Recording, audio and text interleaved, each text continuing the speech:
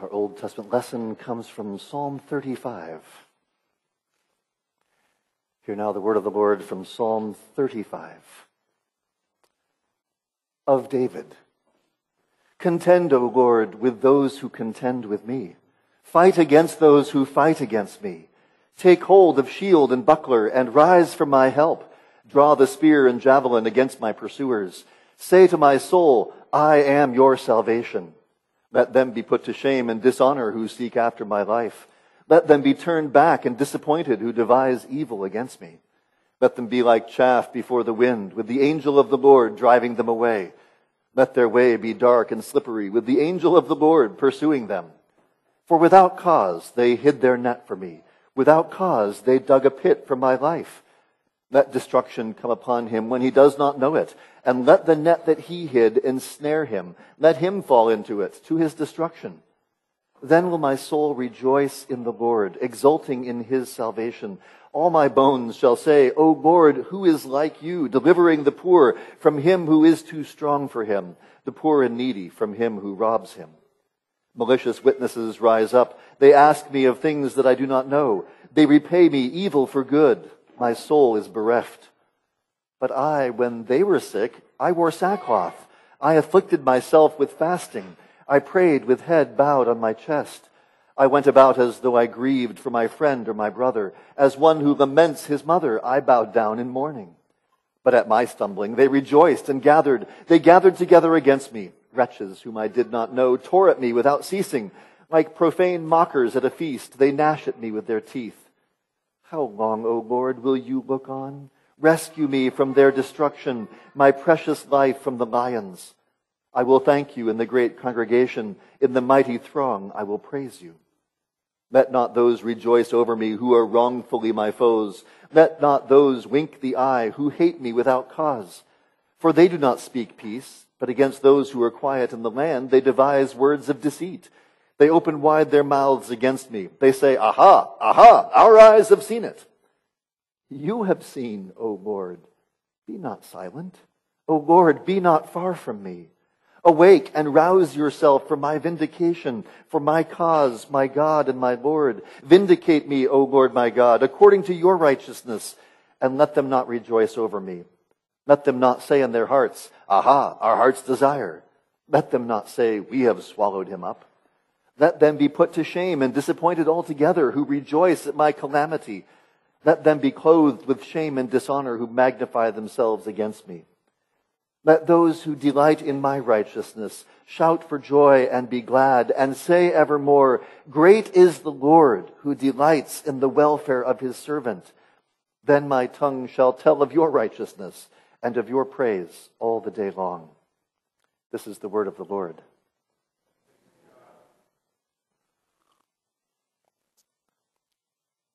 Psalm 35 here ends with praise that the Lord delights in the welfare of his servant.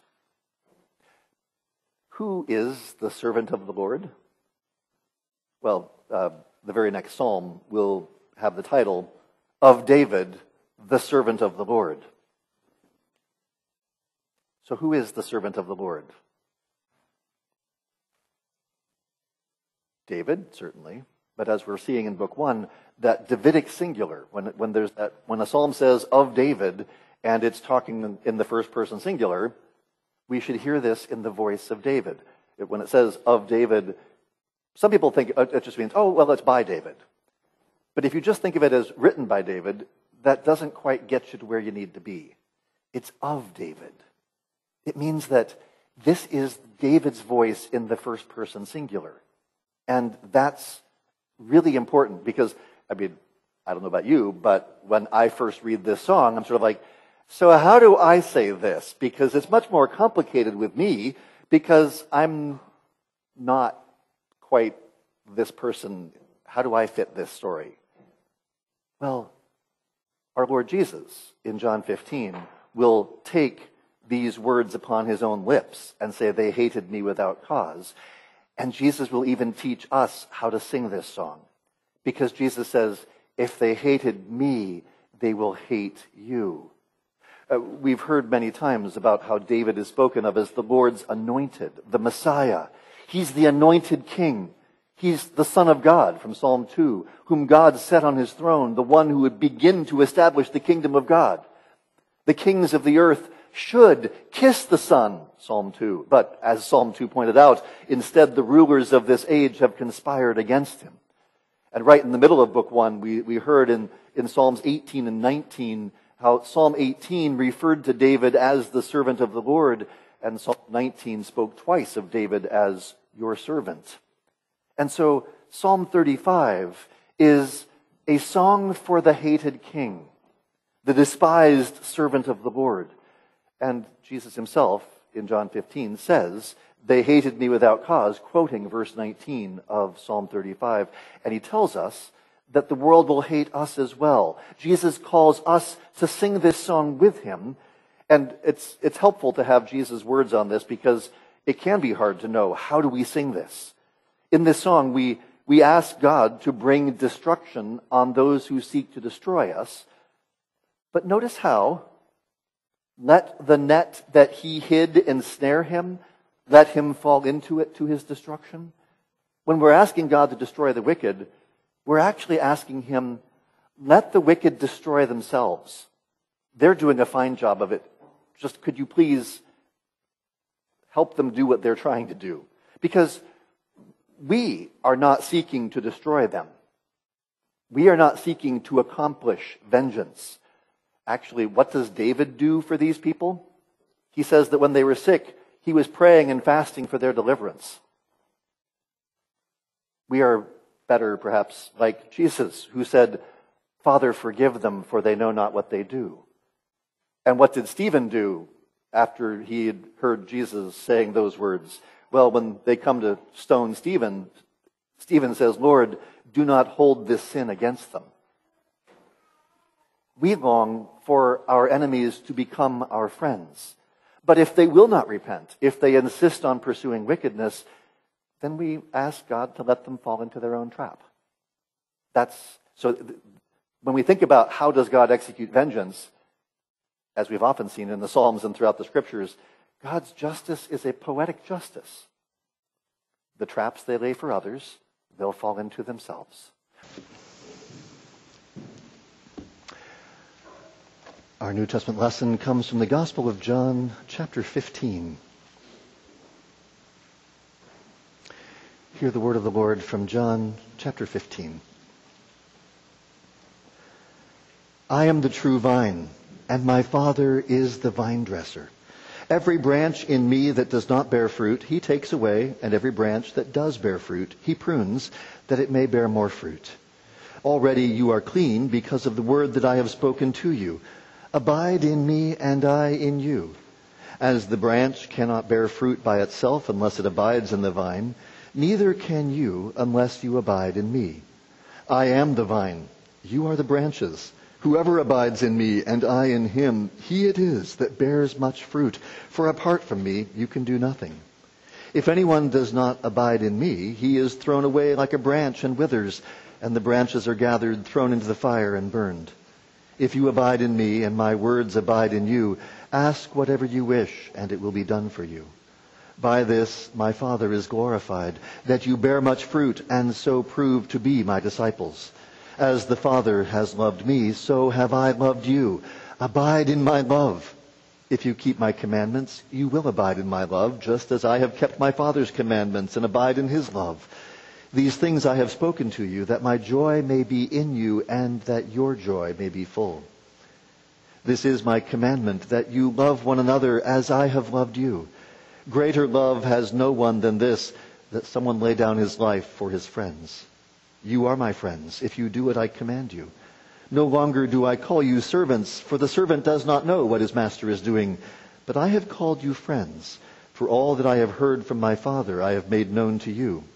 You did not choose me, but I chose you and appointed you that you should go and bear fruit, and that your fruit should abide, so that whatever you ask the Father in my name, he may give it to you. These things I command you, so that you will love one another. If the world hates you, know that it has hated me before it hated you. If you were of the world would love you as its own. But because you are not of the world, but I chose you out of the world, Therefore the world hates you. Remember the word that I said to you, a servant is not greater than his master. If they persecuted me, they will also persecute you. If they kept my word, they will also keep yours. But all these things they will do to you on account of my name, because they do not know him who sent me.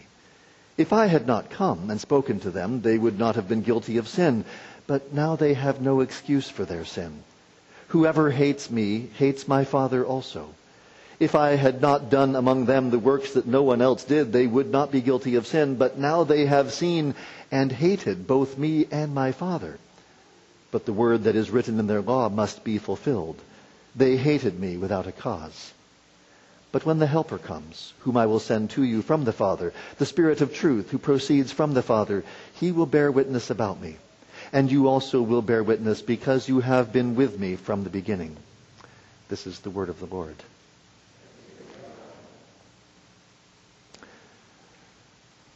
Notice something about Jesus' comment here.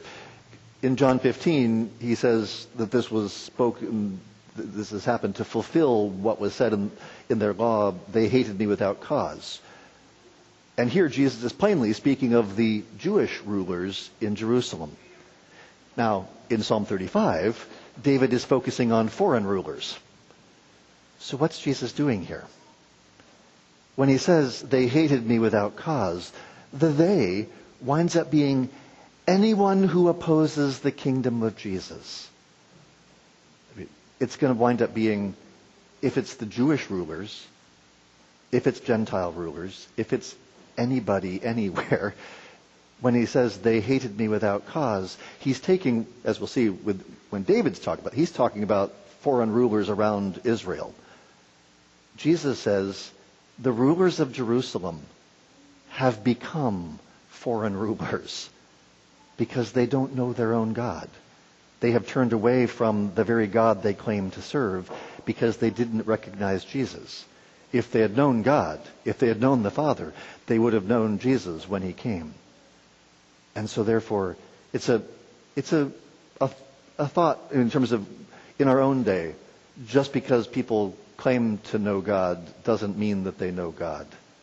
And that's where too often it winds up happening that Jesus, as Jesus says, if they hated me, if they listen to me, they'll listen to you. If they hate me, they'll hate you.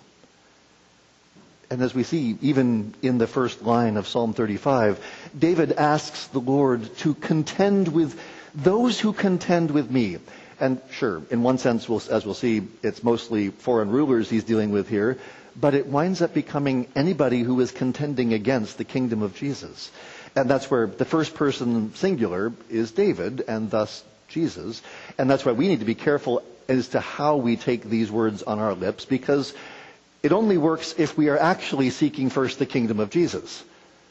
All of us, at one time or another, have wound up opposing the kingdom of Jesus because we're not seeking first his kingdom, we're seeking our own kingdoms. And when we seek our own kingdoms, we become those who are contending against the kingdom of Jesus. And that's not a good thing. But this language in verses 1 through 3, part of it is because this is ancient warfare language, it doesn't even sound familiar. So the Message is a modern translation that tries to put things in more modern lingo. So let me use this paraphrase from the Message. Harass these hecklers, God. Punch these bullies in the nose.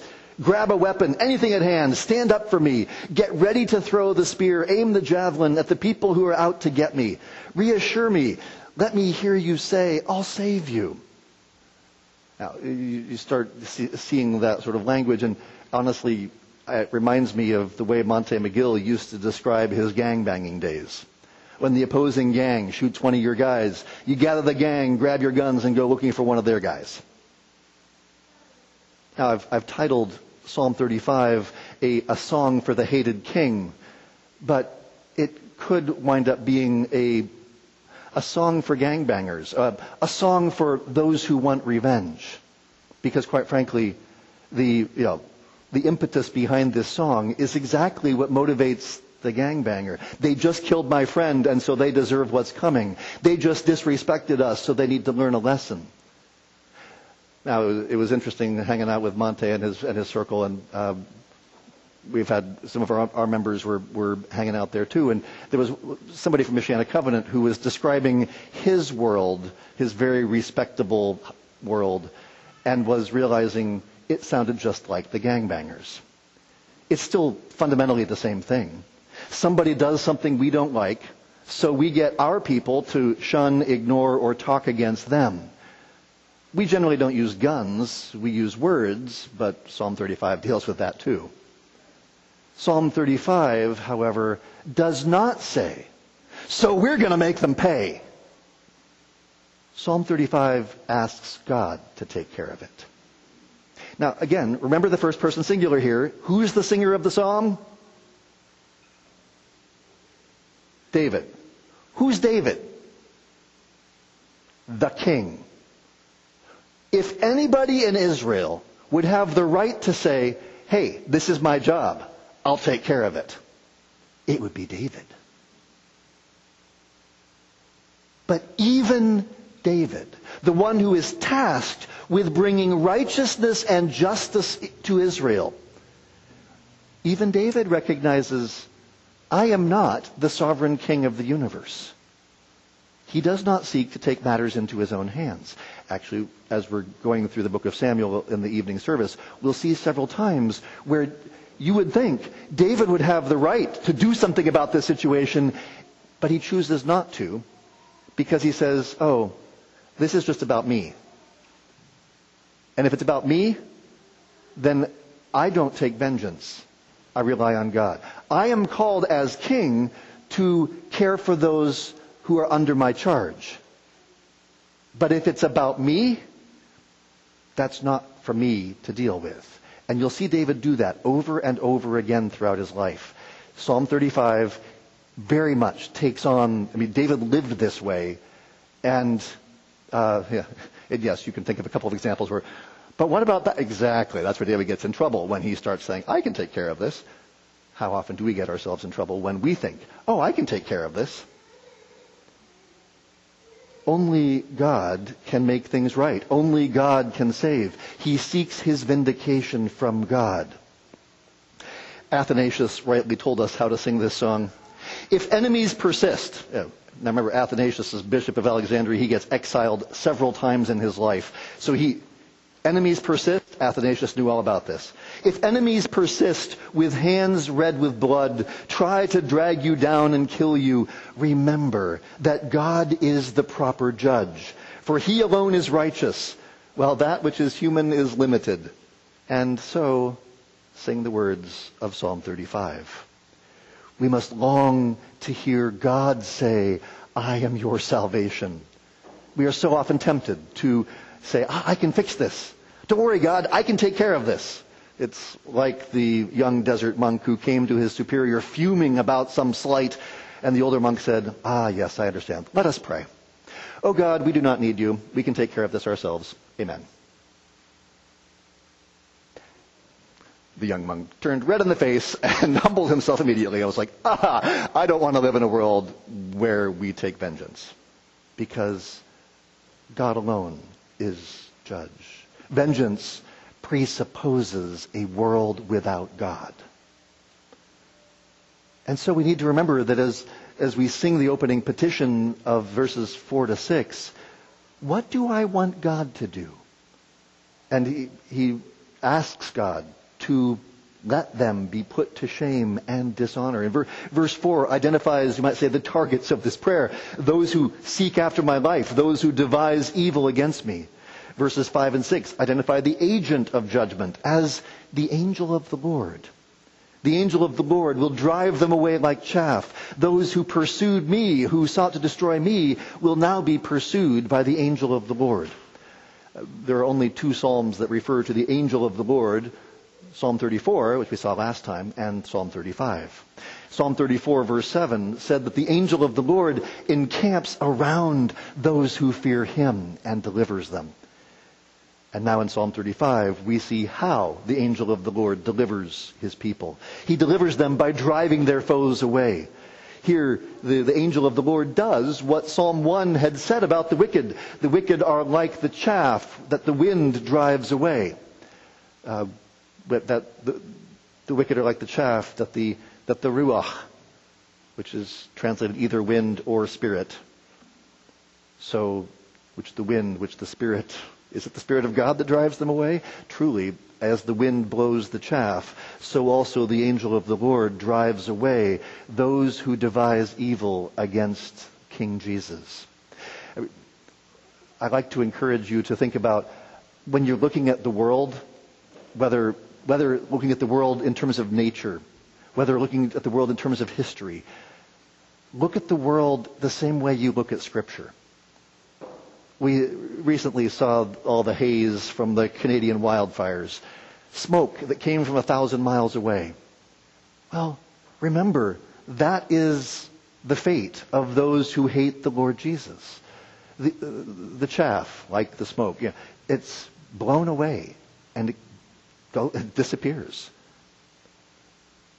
In a few months, we'll see another picture when you see those big piles of leaves piling up, sucked up by trash trucks to decompose and rot. There again, you see the picture of what is the fate of those who oppose the Lord. Or the mountains of ice that you see all winter, that melt in the spring thaw, never to be seen again. That's the picture of that which opposes God cannot endure. And verse 7 explains why they're worthless. For without cause they hid their net for me. Without cause they dug a pit for my life. They had no reason for hating me. They had no reason to pursue me, to dig a pit or lay a snare. They hated me without cause. Jesus' words in John 15 help us understand this. The world hates Jesus because Jesus reveals the pride and folly of the world. We saw in Psalm 2 how the princes of the earth joined together, conspiring against the Lord and his anointed. When God reveals his righteousness from heaven, when God shows what true justice and holiness look like, the nations hate and despise that. Jesus did not say that they will hate you because of your political or social views. Jesus said they'll hate you, even they'll kill you, because they have not known the Father nor me. They hated me, Jesus says, without cause. Now let's be clear, they had their reasons, but their reasons had to do with their own wickedness. There was nothing in Jesus that should have provoked that hatred.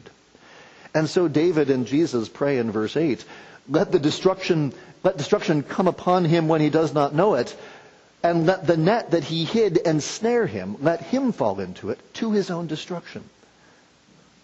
This is a crucial principle for understanding God's judgment. You sometimes hear people say, don't judge lest you be judged. Oh, right. Because that's what Jesus says in Matthew 7. Because then Matthew 7 verse 1, judge not lest you be judged. Matthew 7, 2, with the measure that you judge others, you yourself will be judged. You see, you can't escape some form of judging. If you think that by refusing to judge, you can escape judgment yourself, well, but if you refuse to judge righteously in a just cause, if you refuse to support the poor and innocent when they appeal for judgment, then you will be judged the same way. When you're in trouble, God will say, oh, well, you didn't help the innocent when they were in need, so therefore I won't help you when you're in need. Is that what we want? The same Jesus who said, judge not lest you be judged, also said, do not judge by appearances, but judge with righteous judgment. We need to judge with right judgment because God will judge you with the same judgment that you judge others.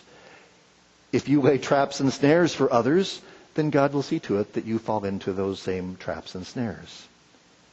So, how do you want God to treat you? That's how you should treat others. And we'll see this as we keep going through the song. Indeed, in verses 9 and 10, the psalmist shows how God himself is the pattern of just judgment. My soul will rejoice in the Lord, exulting in his salvation. All my bones shall say, O Lord, who is like you, delivering the poor from him who is too strong for him, the poor and needy from him who robs him. How should you judge others? You should deliver the poor from him who is too strong for him. You should rescue the poor and needy from the one who would rob him, because that is what God is like. 13 Psalms speak of the poor and needy, and we'll have 3 of them in this final section of Book 1. The regular pattern that Scripture shows us is pretty simple. The rich and powerful have a tendency to use their wealth and power to protect their wealth and power. It's understandable. They got it, they want to keep it. And since people are very rarely content with their wealth and power, they also want to extend their wealth and power. And so they'll also seek to use their influence in order to allow them to extend theirs in ways that may wind up running over somebody else. And they're like, well, that's just the cost of doing business. Well, if the little guy gets stepped on and crushed, then somebody needs to come to the defense of the little guy. And the king is supposed to be the protector of the little guy, the one who makes sure that the little guy does not get stepped on. And so in Psalm 35, David identifies with the poor and needy. Notice how he sees himself as being the poor and needy in the situation that he's in. Even the king.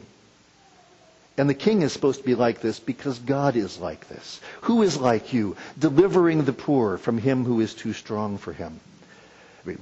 We may not have kings anymore, but the Apostle Peter says that emperors and governors are sent by God to punish those who do evil and to praise those who do good. And it's worth noting that in our country, who's the sovereign power in the U.S.? We the people. So who gets the blame for how the poor are treated in the U.S.? Us. Because we're the ones who make decisions on who makes the decisions. So we're responsible. We may not like the outcome. We can say all we want. I didn't vote for that. It's still our decision because we are the ones who put the people in power. That's a problem. Now, our text doesn't give us detailed prescriptions for social programs. That requires wisdom, thoughtful discussion within our communities. But our text does say that David the king identifies with the poor in his own suffering and looks to the Lord as his example and pattern for how he deals with the poor. And that's where we turn to the central section of the psalm in verses 11 to 16, because David is sort of trapped in this situation. And he describes the particular situation in verses 11 to 14. There are malicious witnesses that are challenging him. Sounds something like a courtroom setting, but the challenger here is not a fellow Israelite. He's using actually the language of international diplomacy. We're just not used to it in the modern world. It sounds a little strange to his ears, but David's talking about foreign kings who are his brother kings, you might say. And he's saying that he has fulfilled his treaty obligations. He has treated his fellow kings as brothers. And when his fellow kings, the kings of Edom or Moab, or when they were afflicted, when they were in trouble, when they were sick, he afflicted himself with fasting and grieved over the troubles of his brother kings. But that's not how they're treating him. When David stumbled, they seized the opportunity to attack. So, to put it simply, David is saying that he has demonstrated chesed, covenant loyalty, faithfulness to his brother kings, and they have not. He sympathized with them when they were weak. He did not take advantage of their troubles. He treated them as brothers. But they, verse 15, at my stumbling, they rejoiced and gathered. They gathered together against me. Wretches whom I did not know tore at me without ceasing. Like profane mockers at a feast, they gnash at me with their teeth. Now, fine, we're not kings, but we've all had those situations where there's been people talking. And you ever had a situation that you just couldn't stop thinking about, that just kept spinning through your head, and it just kept eating at you? I mean, this is the language. They, like profane mockers, they gnash at me with their teeth. And so often, it's easy to think, Why are they treating me like this? Well, that's where David was. You can see why our Lord Jesus sang this song on the night he was betrayed. After all, he who was the creator had become one of his creatures. He who gave the law became one under his own law. The eternal Son of God took our flesh in the womb of the Virgin Mary. Thou who wast rich beyond all measure, all for our sakes becamest poor. And this was how we treated him. And so after he describes his situation, the psalmist returns to prayer in verse 17. How long, O Lord, will you look on? Previous psalms have pled with God to speak, because when God speaks, he does something. Here, he simply says, how long will you watch? How long will you simply look on? How long will you watch my misery? And yet, even in his pleading with God, he still has confidence. I will thank you in the great congregation, in the mighty throng, I will praise you. Remember our Lord Jesus, who for the joy set before him endured the cross, scorning its shame. We are not called simply to endure suffering and misery for the sake of being miserable. No, there is a joy set before us, no less than before Jesus. It's the same joy that was set before him, because it's the same cross. Our lives, our stories are joined to the life and death of Jesus. The cross of Jesus, just as much as his resurrection, become ours as we are baptized into his death, so that we might also share his resurrection life. And so we finally come in verse 19 to the verse that Jesus quoted in John 15. Let not those rejoice over me who are wrongfully my foes, and let not those wink the eye who hate me without cause. For they do not speak peace. They do not speak shalom. And we'll hear in a minute how important shalom is to God. But the enemies of the cross take pleasure in despoiling the poor. They're against those who are quiet in the land. Notice verses 19 to 21 open and close with the image of the eye seeing. And then in the middle the focus is on words, speaking, mouths. Because seeing leads to speaking. What you see leads to what you say.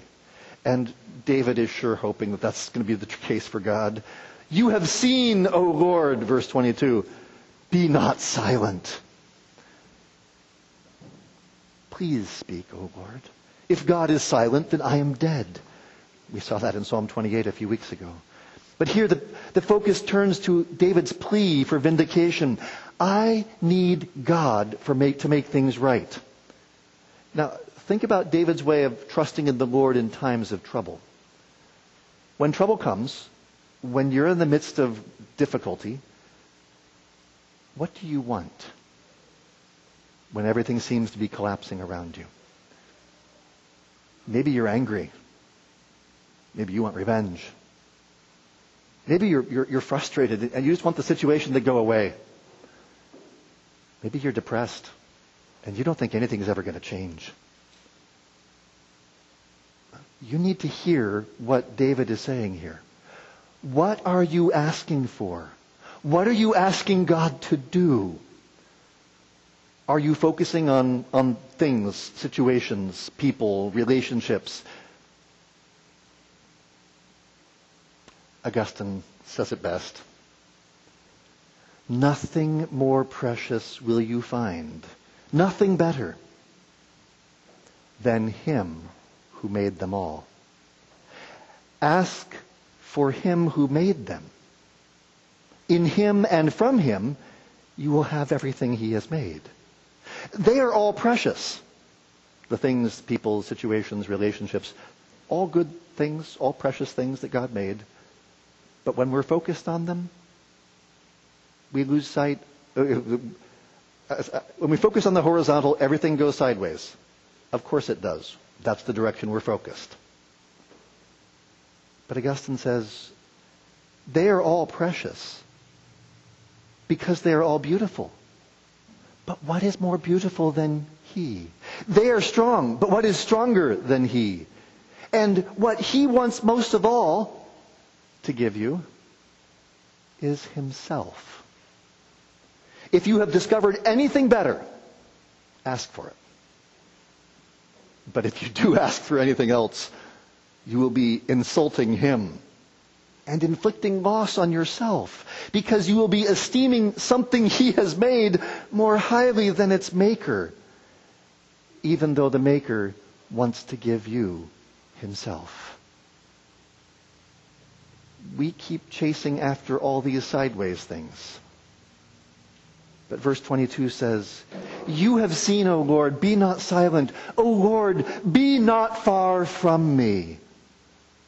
Is that what you want? Is that what you need?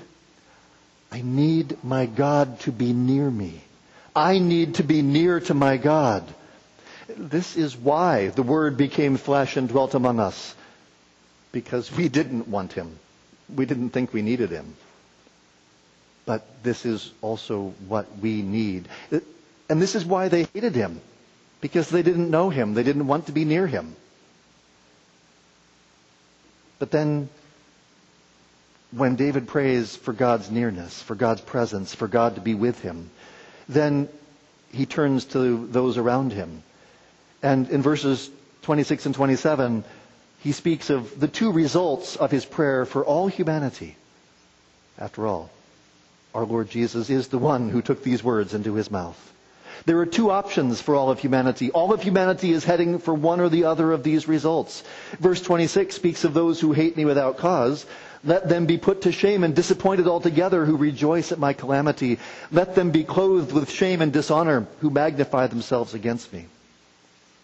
If you rejoice in bad things happening to Jesus and his kingdom, then you will be put to shame and disappointed altogether, because the kingdom of Jesus will prevail. If you magnify yourself against Jesus, if you reject his glorious kingdom, if you prefer your pathetic little kingdom of one, then Jesus will give you what you want. He will give you your pathetic little kingdom of one. There is one place where you can be utterly and totally safe from the love of God. It's called hell. Utter isolation from God forever.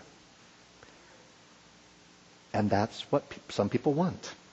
They don't want God. And God says, okay, I will give you what you want. It's not that God does something horrible to them. They take the horrible thing for themselves because that's what they want. And that's scary. But verse 27 says, "Let those who delight in my righteousness shout for joy and be glad and say evermore, great is the Lord who delights in the welfare, in the shalom, the peace of his servant." These last verses overflow with delight, joy, and praise and righteousness. David refers to his righteousness in verse 27. What was his righteousness? Well, when his fellow kings had been suffering, he sought to heal and bind up the wounds of his neighbors through prayer and fasting. He interceded even for those who hated him, and now they're trying to ruin him. And so David says, let those who delight in my righteousness shout for joy and be glad, because great is the Lord who delights in the welfare of his servant. The Lord delights in the welfare, the shalom, the peace of his servant. And because God delights in the peace of Jesus and the well-being of Jesus, therefore he delights in the peace of all those who believe in the name of his Son. Shalom is going to play a major role in the last few Psalms of Book 1. It's only used 3 times in all the previous parts of it, but it'll be used 7 times here at the end of Book 1, because Book 1 is heading towards the conclusion of peace, the conclusion of shalom, well-being, when things return to the way God intended them to be, the shalom, the peace of his kingdom. And so David says in verse 28, "Then my tongue shall tell of your righteousness and of your praise all the day long." Because God delights in our peace, in our well-being, therefore we should delight in talking about him. We talk about the things that matter most to us.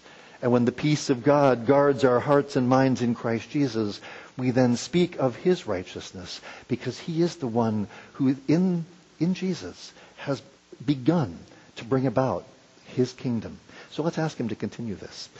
Lord, have mercy and grant that those who oppose your kingdom would be put to shame.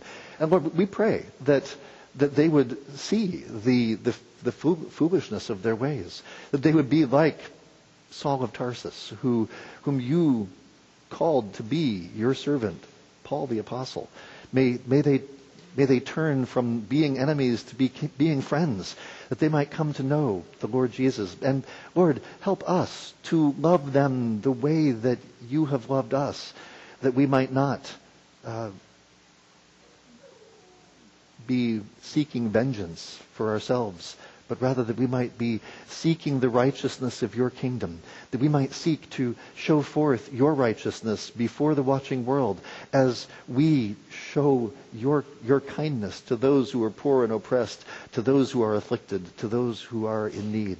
Lord, have mercy and grant that as we live as your servants, that we might have confidence that you will do all your holy will. So help us to draw near to you. And, oh Lord, please have mercy and draw near to us and be near us in the midst of our afflictions, that we may have confidence that you will continue your work until the coming of your Son, our Lord Jesus Christ. For we pray in his name. Amen.